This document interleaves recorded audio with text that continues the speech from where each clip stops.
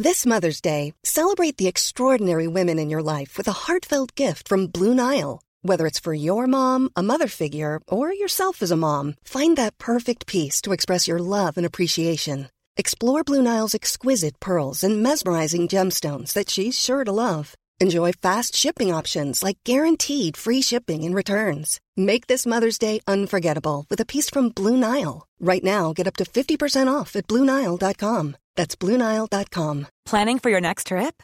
Elevate your travel style with Quince. Quince has all the jet-setting essentials you'll want for your next getaway, like European linen, premium luggage options, buttery soft Italian leather bags, and so much more. And is all priced at 50 to 80% less than similar brands.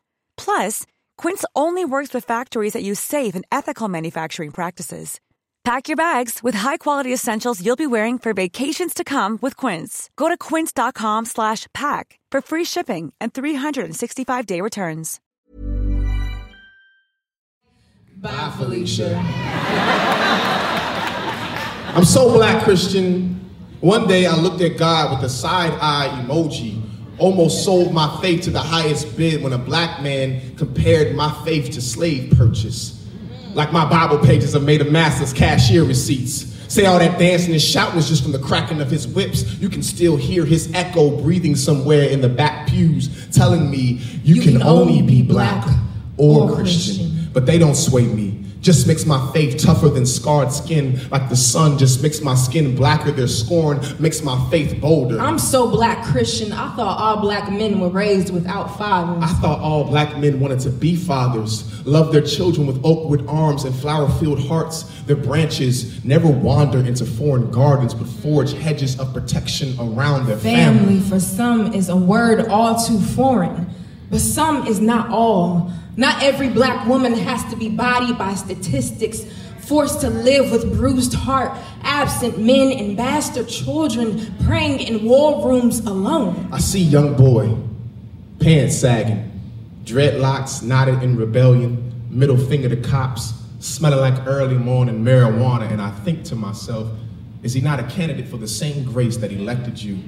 He could become Black Christian, but not like the ones you like. Johnny won't sing the hymns you like. He won't fit in your box of bow ties and respectability. Will that make him any less Christian? I'm so Black Christian.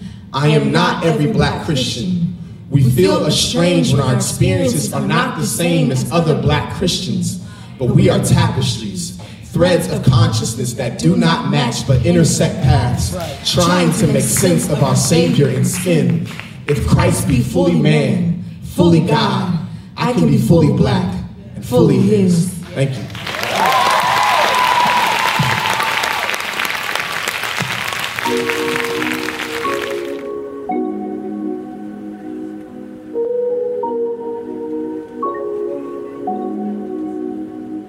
Ladies and gentlemen, welcome aboard Flights and Feelings Airlines Flight 1 with non-stop service from Chicago to Atlanta. My name is Joseph. I will be your flight attendant, assisted by our Atlanta-based cabin crew.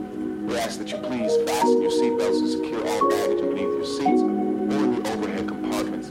We also ask that all your seats and tray tables are in the upright position for takeoff and landing. Federal regulations require that all smoking is prohibited on this aircraft. Please turn off all personal electronic devices, including all laptops and tablets. Download the next Flights and Feelings episode, and then please make sure all your cellular devices are on airplane mode, as to avoid any distractions. Thank you for choosing Flights and Feelings Airlines. It's our pleasure. What's going on, family? My name is Joseph Solomon. I'm a singer, songwriter, poet, spoken word artist, YouTuber, lifelong student, ever doubtful or ever curious Christian, frequent flyer, blackety black. Welcome to the Flights and Feelings podcast, where we thoughtfully and vulnerably travel through faith, relationships, sexuality, science, health, and culture via storytelling, poetry, and conversation.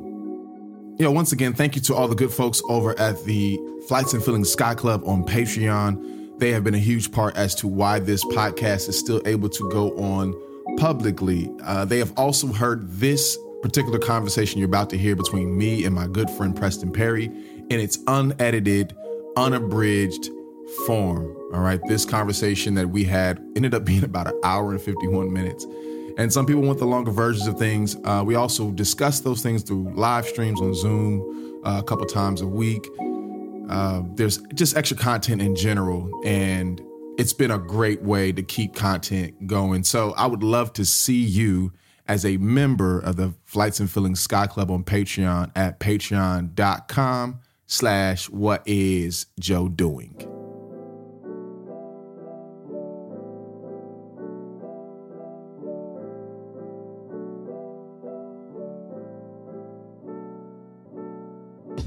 A lot of times when we talk about apologetics, we do learn apologetics from people in these white spaces, basically. Yeah. And I think one thing you see in these white spaces is that when they deal with other worldviews, they have the luxury to deal with it solely from an intellectual, theological space and not a social space, right? Because I think in so many ways, as far as there's in white society, everything in a lot of times in the West has catered to white society. So when they talk to a Mormon, when they talk to a Jehovah's Witness or a Seventh-day Adventist or somebody like that, they have the luxury to only talk about it from a theological or some philosophical or point of view. Yeah. But in our context, it's not merely a theological conversation. It's very much social.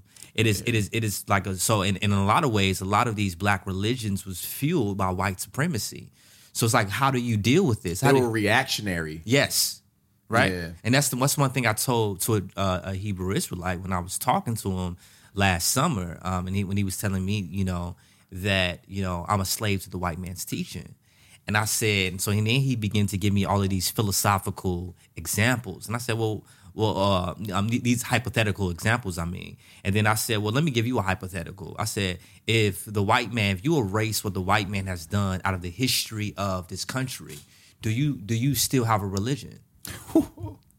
And I said, and I wasn't trying to be disrespectful to him, but the reason why I raised that question to him. It's a great question. Yeah. It's a very good question. Yeah. But the reason why I raised the question to him, because I said, the reason why you have been able to exalt the black man as kind of God in a way, because you've made the white man the Edomite, which is the so-called devil. Mm-hmm. So if you erase what the white man has done out of the history of humanity, you really no longer have a religion. You no longer have an enemy. You no longer have, and I was like, so they let you know that your religion is not really based on what God has done, but what men has done.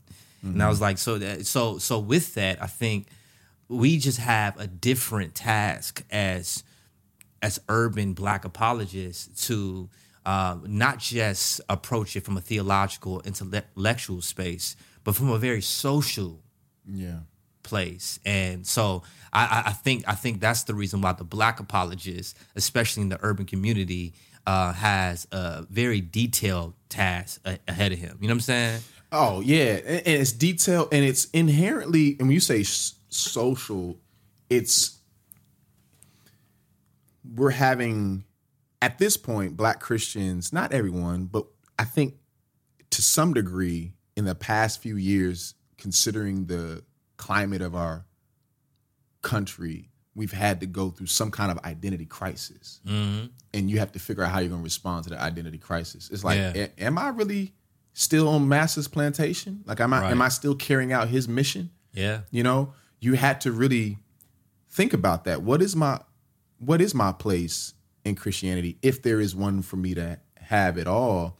And Christians, man, this is great, because this is where our two worlds sort of collide. I think I talked about in one of the early podcasts having a faith that is future proof. We're going into the future, and can your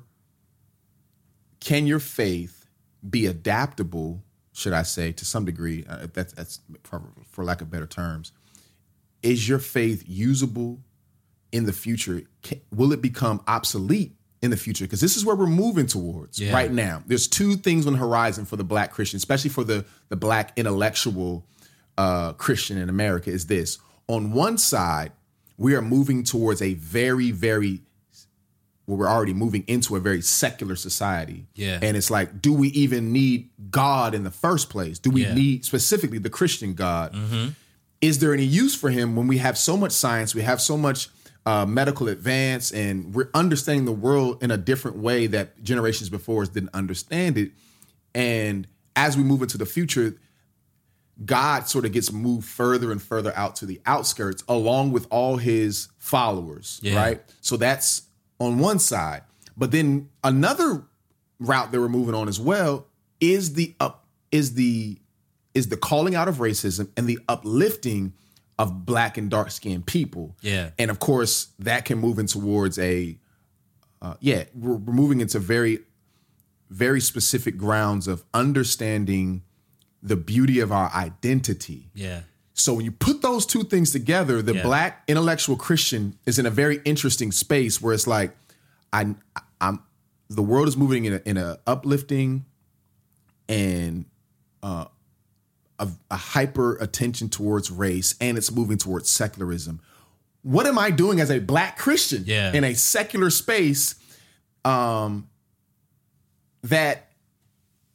while I'm in a faith that is so-called the white man's religion, I'm in a white man's religion, and I shouldn't even be in religion in the first place. So you're kind of like, because I think you have those two separate spectrums. I like you have the people who have struggled with their faith because they feel like the Bible doesn't confirm science, or science doesn't really confirm the Bible. They feel like they conflict with one another, and they just in these spaces where they're thinking. And then you have these people like Black people, and so I've like, as far as the science thing, I've never really my faith has never really struggled. And I get this question a lot from people who watch my YouTube channel or listen to the podcast. They say, Preston, is doing apologetics dangerous? They say, they ask this question like, is venturing and learning about science and how it coincides with the Bible, and learning about history or learning about other world faiths, it's something that can potentially drive us away from the faith?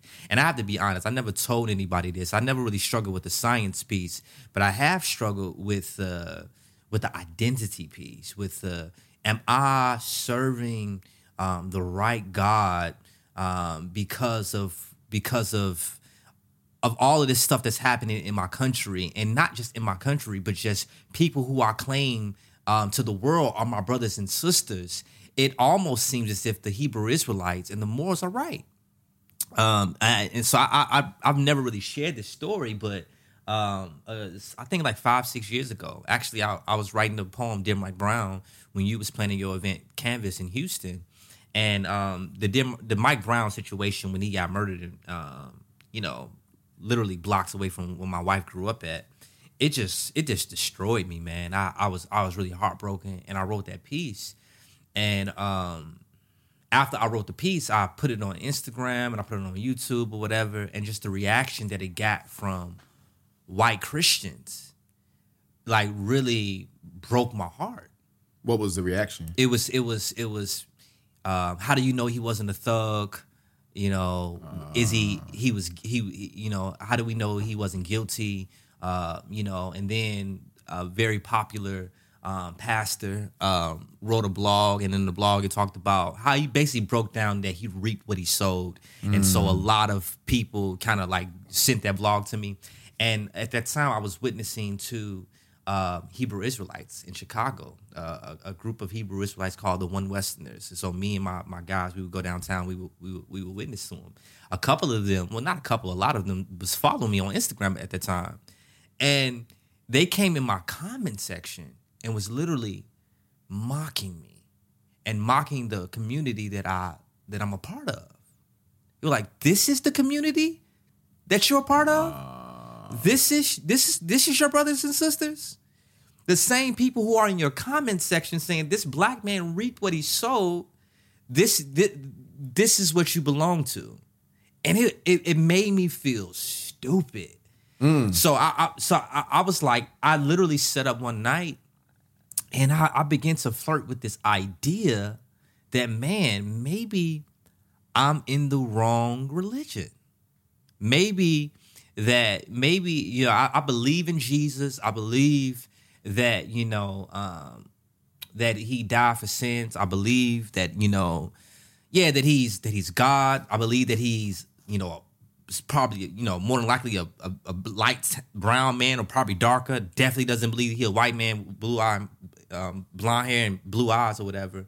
But man, maybe, you know, black people do need to separate and claim something for ourselves. So maybe, you know, like you know, God designed it for us to be oppressed, and maybe we might be a chosen people the way I'm. You know, I had questions in my head. I began to doubt, and I began to pray, man. And I expressed it to a couple of people, and I began to pray, and I was like, look, the Lord, like I have this truth in front of me, and I believe that these are my brothers and sisters in Christ, but I'm starting not to believe it, and you need to help me.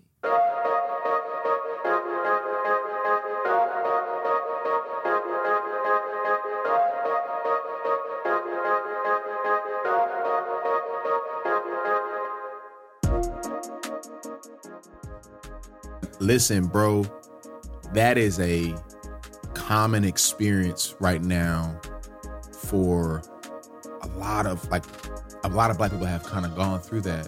And I think that's where Satan would want to drive a wedge and really cause a lot of confusion.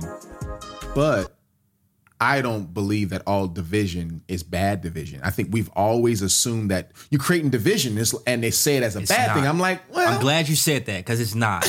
But let me just tell you, I want to pick your brain about that, because I have some questions to you about that. But I want to tell you what God did when he answered my prayer. I had agreed before this all happened to go hunting with this man named Ray Orland, who's really a giant in the faith. He's a really humble dude, but like this man wrote a lot of the YouVersion Bible. Like this dude is a dope dude. But he's a white man that lives in Nashville, and he invited me to go hunting with him. So I flew out there to go hunting with him. And in my time with him, God began to like heal my heart from the hurt that I experienced with my white brothers and sisters. And I remember him being in the car, and he began to cry and weep for the things that he saw on my Instagram and the things that he saw that transpired in my life. And he just began to apologize just for, you know, the things that my people went through. And I remember him telling me, like, as a white man, I don't have the answers. I don't know, like, why God is allowing this to happen. But this whole weekend, I just want to learn from you. I don't want to teach. I just want you to teach me. I want you to I want to hear you. And through, I think, the love that he showed me that weekend, God began to heal my heart with some things and begin to show me, like, no, like, there are people in this community that don't understand where I come from, but they're willing to love me through it. And so I don't think if I had that experience, I don't know where I would have went in my faith. And I think that just shows you that in our wrestling, that if we're faithful to come back to God with our questions, like his Holy Spirit would do something that our intellect can't. Yeah. And would send his people. Do you think that looks weak though? Like, yo, this white dude is, or whatever, not Ray, but just anybody. I think black people have had that experience. We exist oftentimes more than white people. We exist in two different spaces very often, where we don't have to intentionally go into white spaces. We end up in white spaces, and we come from black spaces. But, you know, for a white person white people are doing this a lot right now, wanting to come into black spaces now and want to learn and all that. And it almost kind of feels like, like, do you feel like that can be like, from the outside looking in, it's like, oh man, they went and cried to you and said they want to learn and stuff. So you forgave, and now you want to forgive everything. Like, I think in some situations it can be. I think even with this George Floyd situation, I've said no to the last 5 white churches that reached out to me to do race talks, because I don't feel like it's you really trying to love on me. It's you. Sometimes I think, to be honest, it's people trying to save face, trying to you know, get a black voice to speak to something that they never spoke to. Like, this stuff been happening for a long time. Like, why do you want to get or whatever? But like, for him, he didn't want to invite me to his church. He didn't want to, you know, put me on this podcast. He just wanted to bring me in his home, and to eat with me, and to talk with me, and not just about race, but he just wanted to learn from me as a person. He didn't treat me as his black man. He treated me like a man that was black, who was made in the image of God. And I think that's the difference. And I think that's the thing that like love does. Like, even if I have some, even if I'm skeptical about white people, like if it's real genuine love, it's gonna break down some barriers. And it really doesn't have to do anything with him being a white man and I'm being a black man, even though we can't escape it. And I'm proud to be black and Christian. But it's just like, man, like I think love, the Bible is true. Like love, conquers all things, and it conquered my doubt about white people. Yeah, at that time. So I think it is. To answer your question about is it being weak, I think it can be. I think it can be a thin line between white people who really wanna learn and grow and be a student of black voices, but also people who just wanna learn for a season and then just kind of go back to how things used to be. Yeah, because the question to ask is now that it's not really the height of the news at the moment, or even a few months from now, if we go a good bit of time without people talking about or seeing, a dead black body on video or something like that, is the concern going to be there? But again, it sounds like we're talking about, it almost sounds like we're getting off topic because we're supposed to be talking about apologetics, but like you said, it's such a social thing. You can't escape that. Like when we're talking about having doubt, man, when I see continually the way that black people have, it's not even just like we can talk about American history, whatever it may be, and the black person's space in that. But for a long time, black people, I remember Andre 3000 wore an outfit on some award show, I forget now, but it's like, I think it said something to the effect of like, across history, black people suffer most. Why is that? Or something like that. I think they had like an outfit. And it's such a great question. It's a really great question. When you think about even just I was watching a video on YouTube the other day about, why some countries experience so much poverty and others don't. And then when you look at some of the world's most impoverished nations, if it's not in Africa, it's in some other place, some dark-skinned space. You know what I'm saying? So it's like, dang, God, that can really raise some real questions. Like, dang, God, either we're the chosen people or we're the cursed people. Yeah, real talk. You know what I'm saying? Like, it can raise a lot of questions. And so for black Christians, not to say that apologetics and the defending of the faith doesn't have something to offer everyone, because obviously it does, but there is a unique offering that it has for black people right now. Again, considering how secular we're moving and how much we are paying more attention to the plight of dark-skinned people. And it's like, as a dark-skinned Christian, and when you become more aware of the situation, you're like, apologetics is no longer, it's not just a philosophical or intellectual jousting or sparring. It's like, nah, bro, like my identity is wrapped up in this, in these questions. Yeah, absolutely. And I think that's the reason why so many people, I think, last 7 years have left the faith and went to these black religions, because what they're searching for is an identity. Yeah. And I think that one of the things that I think is that black people, and that's the reason why I wrote New World Christian, and I said towards the end of the poem, like, don't let Satan trick you, make you think the cross we bear as a people ain't beautiful, like God ain't got no crowns waiting for black craniums after we endure to the end.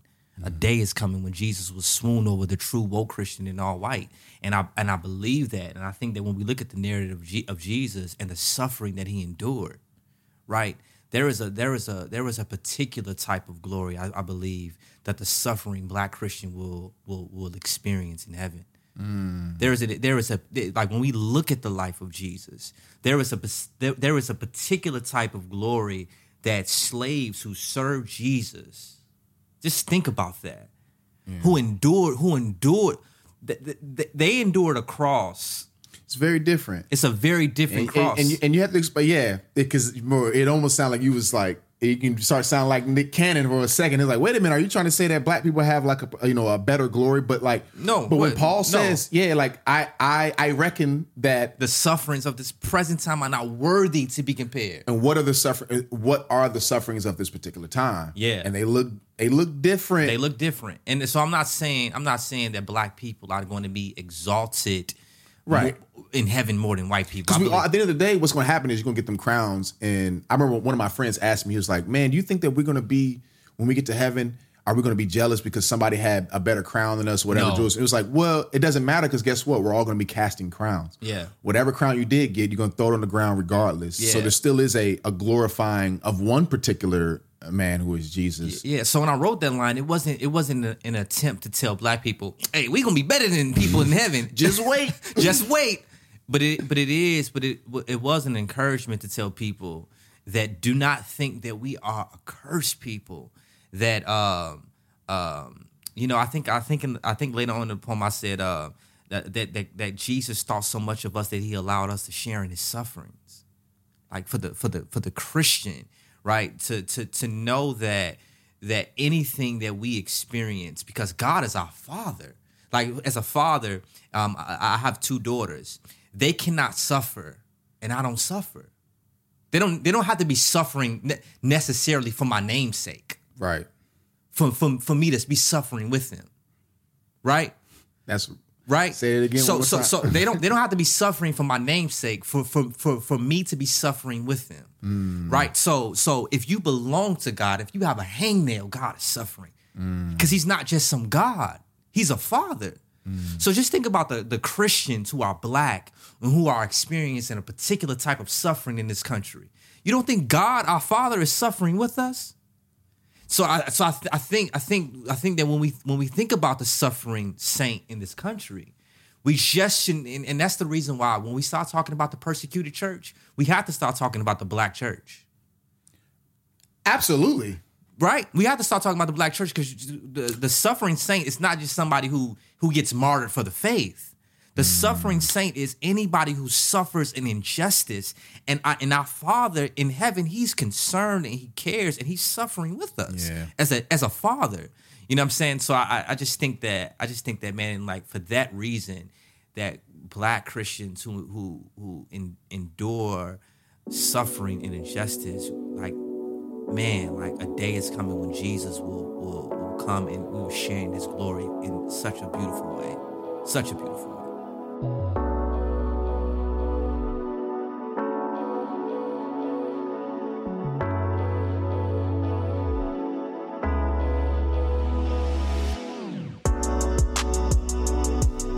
Yeah, we also have to talk about how it's not just that the black church is wrapped up within, when we talk about persecuted church, we have to talk about black church, but just when we talk about the church in general and what black people, what role they've played in church history. Yes. Oftentimes we don't talk about it, or it's kind of glossed over. I remember,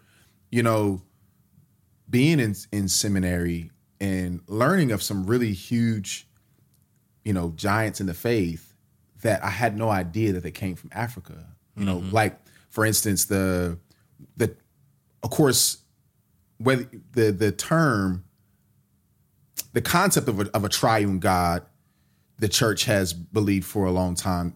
It's been, for the most part, a consensus that the Bible teaches a triune God. But where we get the name Trinity and where it was first sort of argued and coined, that it's from an African man, Tertullian. Teach us. And that's not some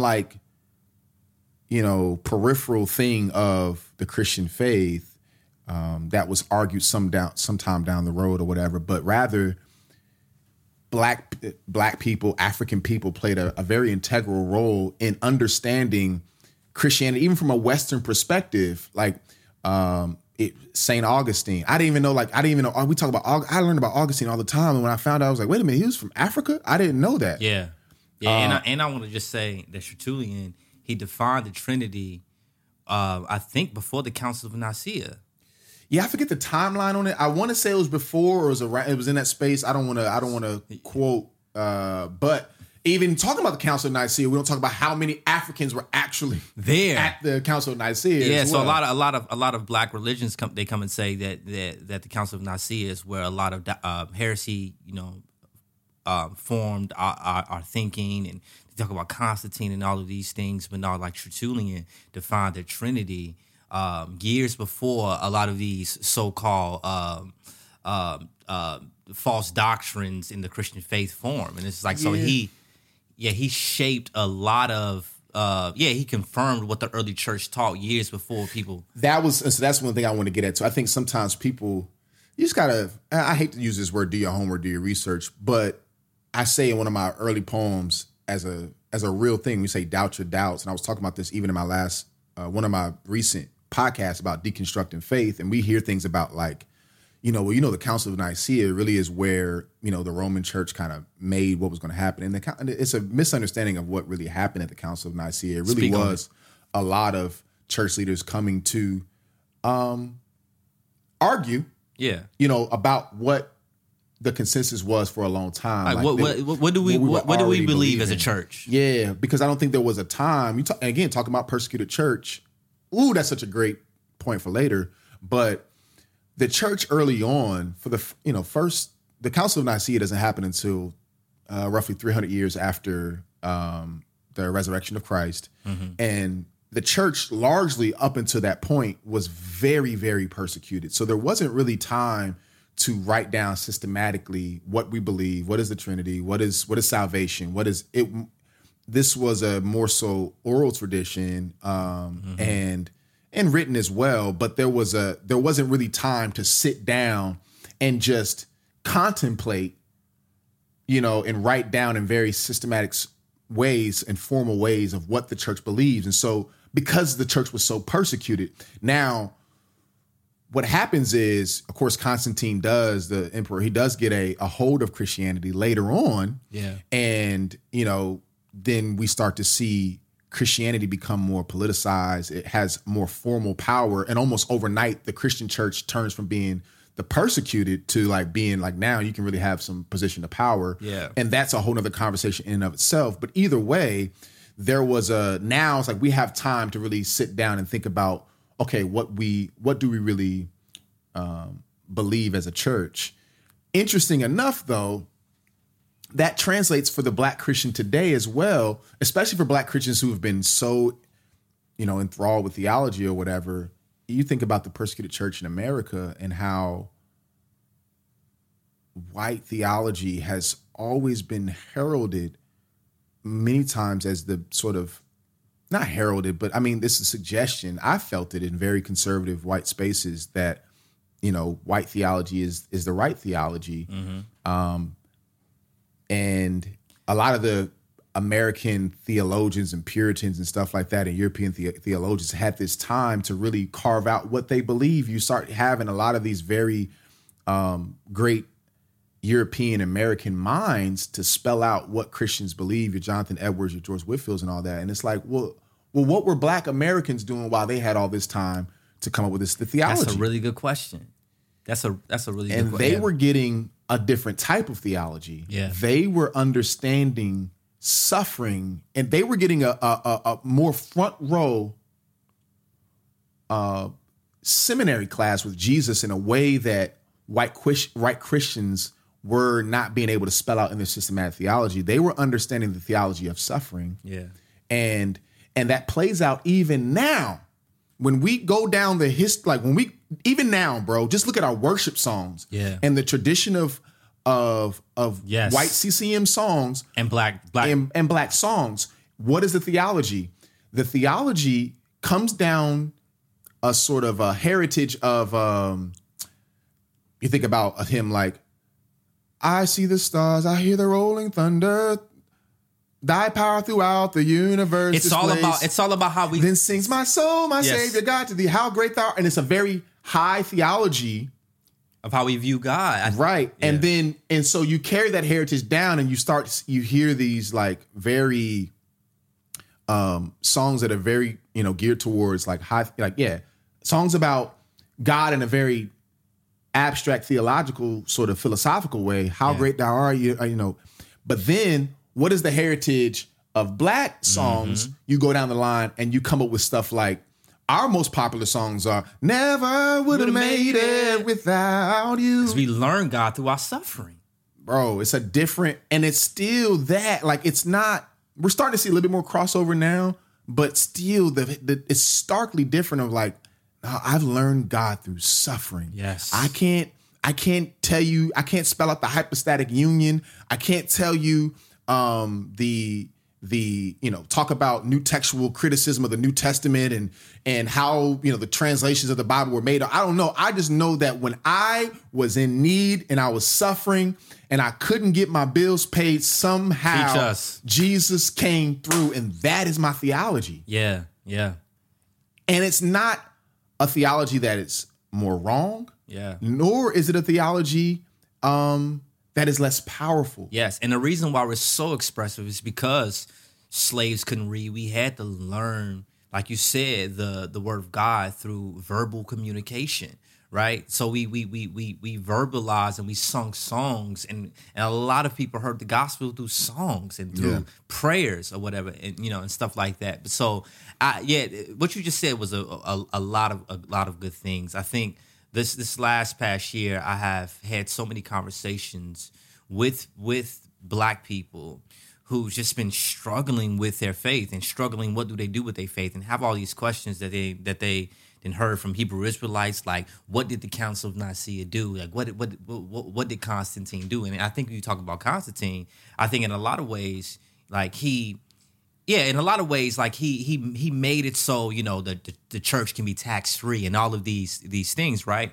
But when you look at the history of Christianity, there's unlike Hebrew Israelites, or unlike the Jehovah's Witness faith, unlike all of these other faiths, there isn't a leader, a leader that you can trace back that's unlike Jesus. Like basically what I'm trying to explain is, in Jehovah's Witnesses, you trace back their leader, Charles Taze Russell. That's a man. If that man didn't exist, that religion wouldn't exist.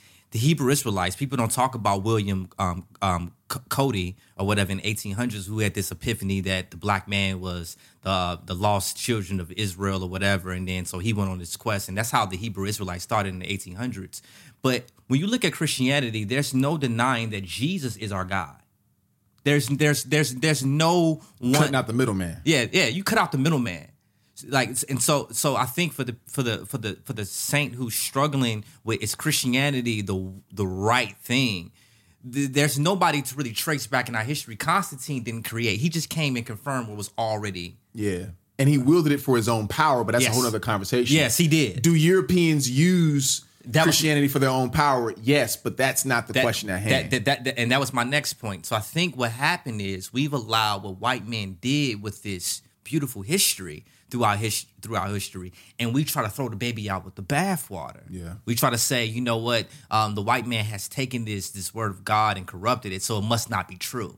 And it's like, no, we can't allow what somebody did with this beautiful word to make it not be true. It's still true. Yeah. So I think in a lot of ways, I think that it is really good for the Black Christian to start to figure out ways in which they can, deconstruct their faith in healthy ways. Yeah. And not if you don't want to embrace this westernized type of Christianity, don't think that you're not a Christian because you don't want to do so. Yeah. That the Bible in a lot of ways, not in a lot of ways, in all ways, should shape what we think about God, but we have been whitewashed. Yeah, Christianity has been whitewashed in this country. Yeah, and so don't allow anybody to make you think that just because you don't want to learn in white spaces, just because you don't want to sing white worship style songs, just because you don't want to listen to John Piper, right, and you want to listen to Eric Mason, or Charlie Dates, that you're not a Christian. You know what I'm saying? Like, don't let them think that culture is your culture is not of God. Right. And so I think that the Black Christian has to do a the hard work of really wrestling with not throwing the baby out with the bathwater. Yeah. That our culture, that in a lot of ways, that America and just Western culture has demonized as unbiblical. Yeah. It's not true.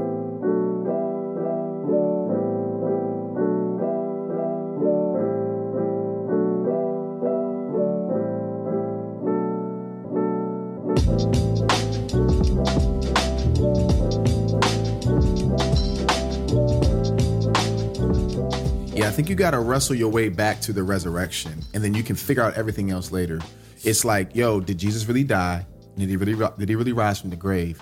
I think that question, for a lot of different things, solves or at least gives you a foundation to move up from. And so I was mentioning this the other day on a live stream. I was saying the questions we have to ask is, one, who is Jesus? Who do you believe Jesus is? Two, who do you believe Jesus believed he is? And what does Jesus believe about the Bible? Those three questions right there really lay a foundation to move upward. And it gives you a space to really ask genuine questions. But I think if you start messing with the upper stuff first, and you can kind of get sort of caught in the weeds of what's not really the most important thing. Yeah. And I remember one of my friends, well, really a family member on my Facebook, had posted a post on, he said, I think it was like a meme that said, question, who were black people praying to before slavery? Or I think he said, who were Africans or something like that. Yeah, black people before slavery, basically saying we're Africans, kind of suggesting that we should go back to some, native African religion. Right. Yeah. And I was like, to your question, I was like, well, it depends. Who were black people praying to? Who were black people worshiping before? It depends on what part of Africa you're talking about. Yeah. We have this idea that somehow black people have always been a monolith of religion, that we've all agreed on everything. Who is the God of the black people. I'm so glad you said that. Yeah, it's not true. It's not true. It's like I was like, it depends on what part of Africa. Yeah, because Ethiopia, like the Ethiopian church was very instrumental in worshiping and serving Jesus. Yeah, absolutely. We had the Ethiopian eunuch, recorded, even in the scriptures before we even start talking about just extra biblical history. Yeah. But not only that though, I said, man, you have to think of it this way. Even if you just look at a map and you see where, if Christianity, if Judaism starts in the Middle East and spreads out, there's no social media, there's no boats, there's no planes. News travels through feet. Yeah. Not over Wi-Fi. Right. It travels through feet. Yeah. And so I'm like, just look at a map and you see the natural trajectory before we even get to bodies of water or whatever. Like, how does word spread? Well, it spreads by feet. It's the gospel gets to Africa. It also gets to Europe at some point. We have, Rome and so forth like that, but it's also getting to Africa as well. Now we have a white version of Christianity that develops in European spaces and then makes its way back around to West Africa and imposes that white supremacist version of Christianity on West Africa. We have chattel slavery and all that, whatever it may be. But kind of to your point earlier, if you think that Christianity is a white man's religion, that thought in and of itself is a result of really successful white supremacy. It is. Because that's exactly what their goal was. It's to let you know, God came to dark-skinned people, brown-skinned people first, but what we're going to do, I said, man, is that not gentrification? Yeah. A space that was for dark-skinned people, white people came in and said, oh, this has always been our space. Yes. Y'all can live here if you want to, but only on our terms. Not only has it always been ours when it wasn't. I think the gospel was for the whole world, but you were created to serve us, right? You know what I'm saying? Right. And we have the right to oppress you, right? Because you're not more human than us. So it was just lies, and so that's a really, really good point. Can I ask you a question though? That I want to ask you earlier? Yeah. about the division part. I forgot about that. Because I hear a lot of people. I hear a lot of people who say that, and sometimes I hear it from very healthy perspectives, and sometimes I hear it from very unhealthy perspectives. But I don't totally disagree with the ideology of division, but I think that it has to be look a certain way. So I would just love to hear your opinion on that. Man, a scripture I bring up often when Paul is in, I believe it was in 2 Corinthians, when he's addressing division in the church, and it's over. They were wild. The Corinthians were wilding over communion and stuff like that, or whatever. And there's a little past, sort of a part of the scriptures you can sort of overlook as he's talking about this, as sort of like a side thought. He says, though I know there must be, depending on what version you read, I know there must be factions among you to prove who's genuine. I know there must be divisions among you. He said, though I know. He's addressing a division. What he doesn't want is a division that is unholy and that shows partiality, that subjects people, that it leaves people on the outskirts. That is a sort of satanic division. But he says, I know that there must be factions among you to prove who's genuine. I'm like, what? What is that? And you think about it, he said, there has to be some kind of disagreement. If we're like, there has to be some sort of pushing back to prove who is genuine. Because if wrong ideology comes in and nobody challenges it, then how do we know who's really genuine and who's really authentic? We're just kind of living amongst each other. It's like, okay, well, I don't think that's right. But if you said it, I don't want to be divisive, so I'll let it slide. And it's like, no. If no one challenges that, then we don't see who's inauthentic. Yeah. So if someone comes in with some old mess, with some old filth, and there's not a challenge, then you can let that stuff spread and it goes unchecked. So there has to be some kind of division among you to prove who's genuine. There has to be some kind of division, not unnecessary division, a good division. There has to be a good challenging among you to prove who is really real. And so that's my thing. And I know social media makes it very hard because that division can be done without, again, the social context. It can be a very theological, philosophical, abstract, intellectual sparring that you're doing with a screen name, that you're doing with an Instagram handle, and you're not doing it with a real person like we're doing and sitting, I'm looking in your eyes. Yeah. Because the division that I have with Preston Perry in real life is going to look much different, because it's like, man, I got to look you in the face and say what I really think about you. Yeah. But online, it's like, I can say whatever I want to. Yeah. That division, you know what I'm saying? So it gets really tricky online. But when we're in these spaces as Christians, we can't say that all division is bad division, because is that not what Jesus is going to do at some point, separating the wheat from the tare? He's going to create division to prove who is genuine and who is not. Yeah. And we have to move in that space as Christians as well, in a healthy way, in a loving way. But I think the problem is, I think sometimes we want division. We want to create that division and push back online in a way that's like people that you don't know. And I think that's where it gets dangerous. I'd rather have these types of factions, because again, when Paul was making this challenge, he was giving it in the context of a house church, of churches, of people who were doing life together. And he said, I know there must be divisions among you to prove he's genuine.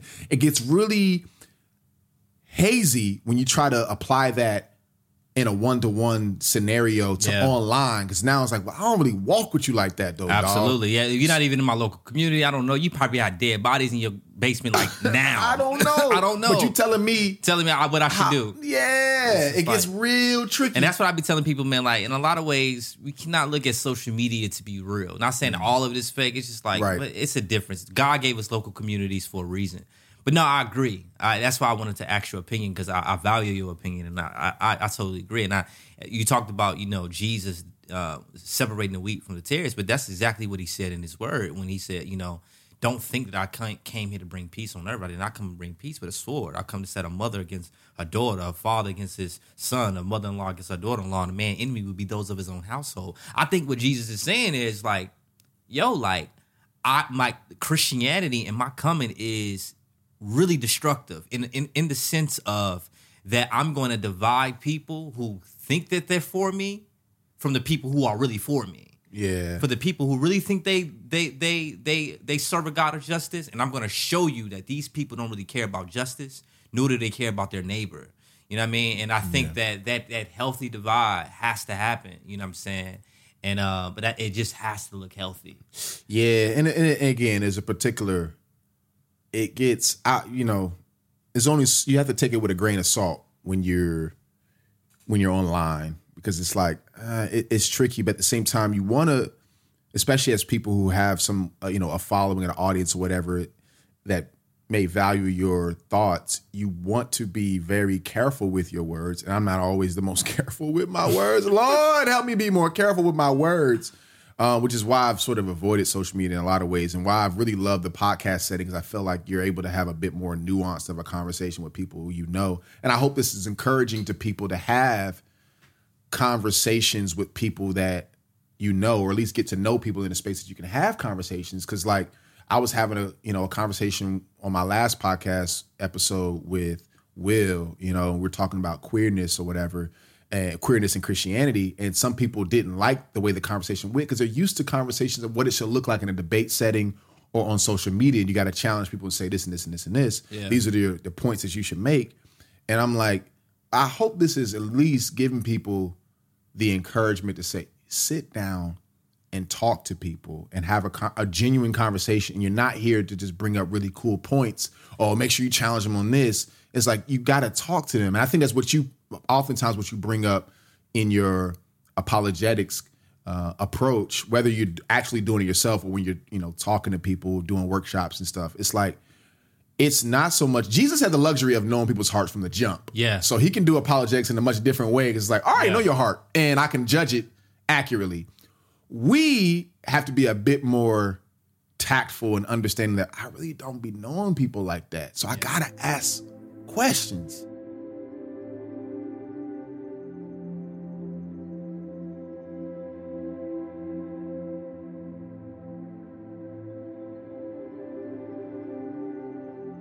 I want to just challenge people who one are probably listening to this podcast, and then people who listen to the podcast with you and Will, and who had these questions about like, why didn't you ask him, this, and why you ask him that? I mean, the last video I put on my channel, Bold TV, I did a video with a lady who worships her ancestors, and so many people thought that I should have hit her with this theological question, that theological question. But to your point, I think that Jesus, he did have the luxury of knowing people's hearts, right? But even the Jesus and all the knowledge that he had, him being 100% God and 100% man, he never came with 5 points that he wanted to bring. He always asked questions, and those questions allow people to come up with their own conclusion about their hearts. And I think that's the beauty of Jesus's questions. Jesus wasn't asking questions to know, to learn something, to learn something, right? Or he wasn't trying to stomp him in an argument or trying to shut him down. But no, like he when he asked the woman at the well, like where's your husband? He knew what he was asking, right? He wanted her to come up with the conclusion, like, you know what, like I did have 5 of them. You know what I'm saying? Yeah. And so I think what you did with Will is beautiful apologetics. One, because you have a relationship with him, you guys know each other. But also, two, we allow people to see our worldview and come up with their own conclusions about their hearts. But we also get to know people. Yeah. And a lot of times, somebody will go in a situation with a Will, for an example, and they'll come with 5 points and don't even really know his name all the way for real. You know what I'm saying? And so now this person feels like a project and not a person. Yes. You know what I'm saying? And that's not real apologetics. That's not that when the Bible tells us to always be prepared to defend what we believe. But it goes on to say, but do it with gentleness and respect and with honor, So those who revile your good behavior in Christ may be put to shame. Like, that's what it means. Yeah. So I think that that wasn't apologetic. Like, and even in y'all natural conversation, you asking questions and you stating your position and so forth and so on, I think it was beautiful.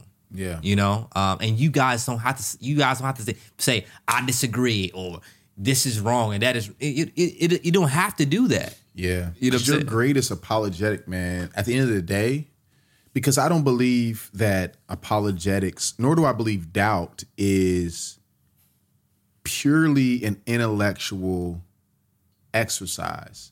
Like, it's so much more than just like, we reduce people down to, oh, I hear what you're saying. That sounds like this philosophy or this religion. So, I already know you. Like, I'm gonna narrow it down it's to a culmination of what we've studied and stuff. Yeah. So they become this, like you said, a project and not a person. And what we're missing is that the questions that people have and the doubts that they have, whatever it may be, and we know that for ourselves, you getting the right answers, the right intellectual answers, is not going to solve all your problems. It's also mixed in with your experience, and you don't know what people's experience is until you ask them. You know what I'm saying? A lot of times they have experiential problems with God. It's not simply intellectual problems with God. They have an existential, they have like, man, this happened to me, and because of this happened, or somebody did this to me or whatever, I can't get with God. Mm-hmm. Or my blackness was challenged in this way, or it was degraded in this way, and because of that, I can't get down with this white religion. It's not simply the intellectual argument. It's also my experience has been bad. Wow. You know, and so you have to address the experience. And so Jesus also says that this is how they'll know. This is how they'll know who I am, who you are, is that you love the brothers. There's this, your love is an apologetic towards them and towards each other. That's what I was just about to say. That is an apologetic, because if the main scripture that we have with apologetics is 1 Peter 3:15, and it tells us to defend the gospel or whatever, and everybody has the apologia right? The apologia, like the defense down. So we go into these conversations with just the mindset that I have to defend.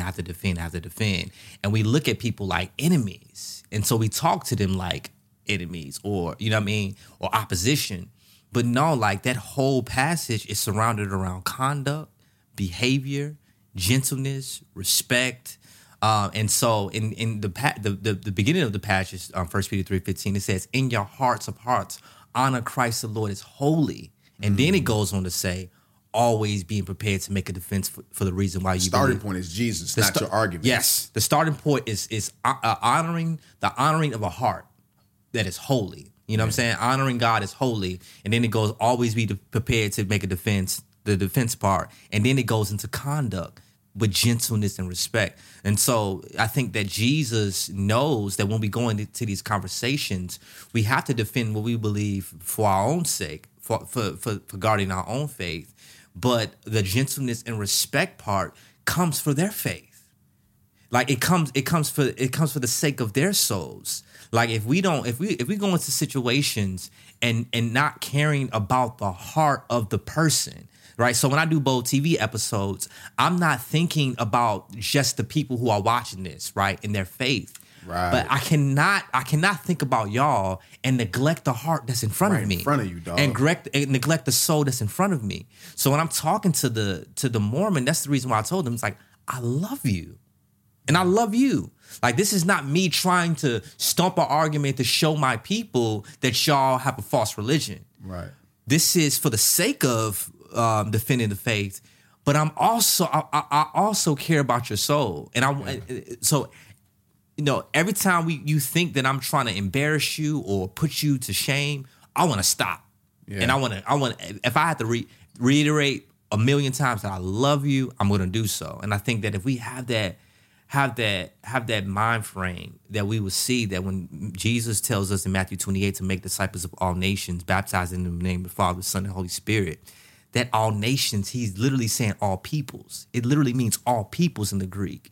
And that means people who have different worldviews. That means the Hebrew Israelite and the Jehovah's Witness and the Mormon, like making disciples out of them looks different, but it still has to be approached with a gentleness, a love, and a respect if we're going to reach them in our disagreement. You know what I'm saying?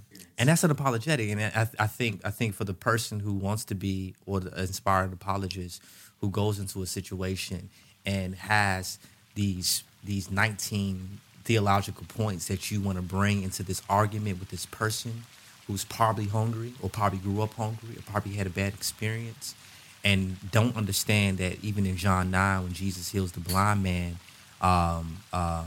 the disciples ask him, Jesus, who sinned, this man or his parents that he was born blind? And Jesus goes on to say, neither his parents nor he sinned, but he was born blind so that the glory of God would be revealed in his life.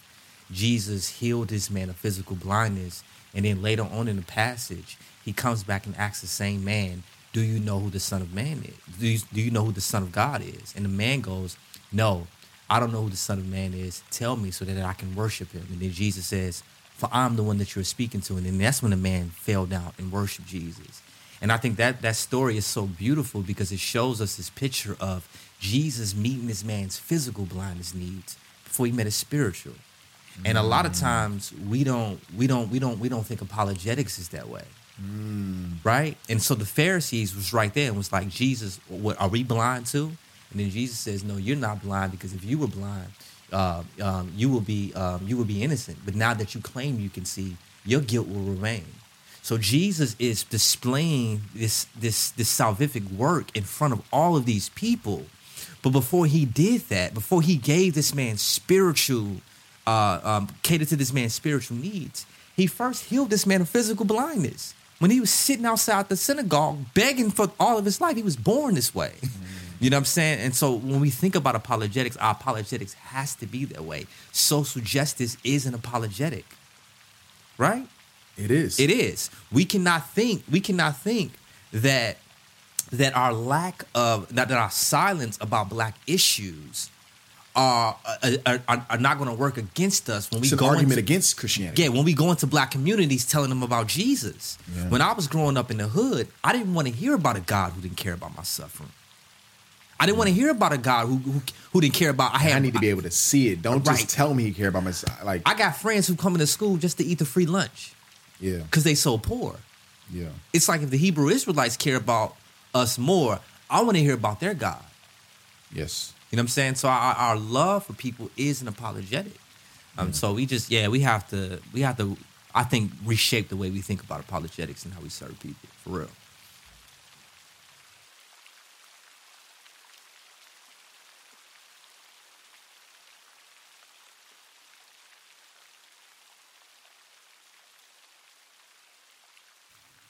Yo, that wraps it up for this episode of the Flights and Feelings podcast. Thank y'all so much for tuning in. I know we missed last week. A lot was happening. I ran out of Wi-Fi, like it's something that you can use up like some cereal or something. My Wi-Fi was out for a week and some change, and it just made things really annoying. So I'm just glad to be back at it now. We're still on schedule. Next week will be an episode with my friend John Onwuchekwa talking about unimpressiveness of life. It's a really great conversation that people on Patreon have already heard, actually, because they got to see it recorded live. And that's something I think I want to do in the future when I bring on guests. I would love to let people see the behind the scenes of how we record these podcasts. So if you want to see that happen, you can definitely join the Sky Club on Patreon at patreon.com/whatisjoedoing. Thank y'all so much once again for tuning in. You could be going anywhere in the world, but you're right here. So thank you for choosing the Flights and Feelings podcast. Remember to always fly home.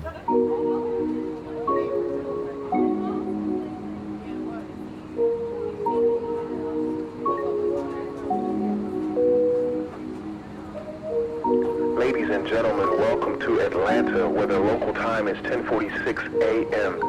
For your safety and the safety of those around you, please remain seated with your seatbelt fastened and keep the aisles clear until we are parked at the gate. The captain will turn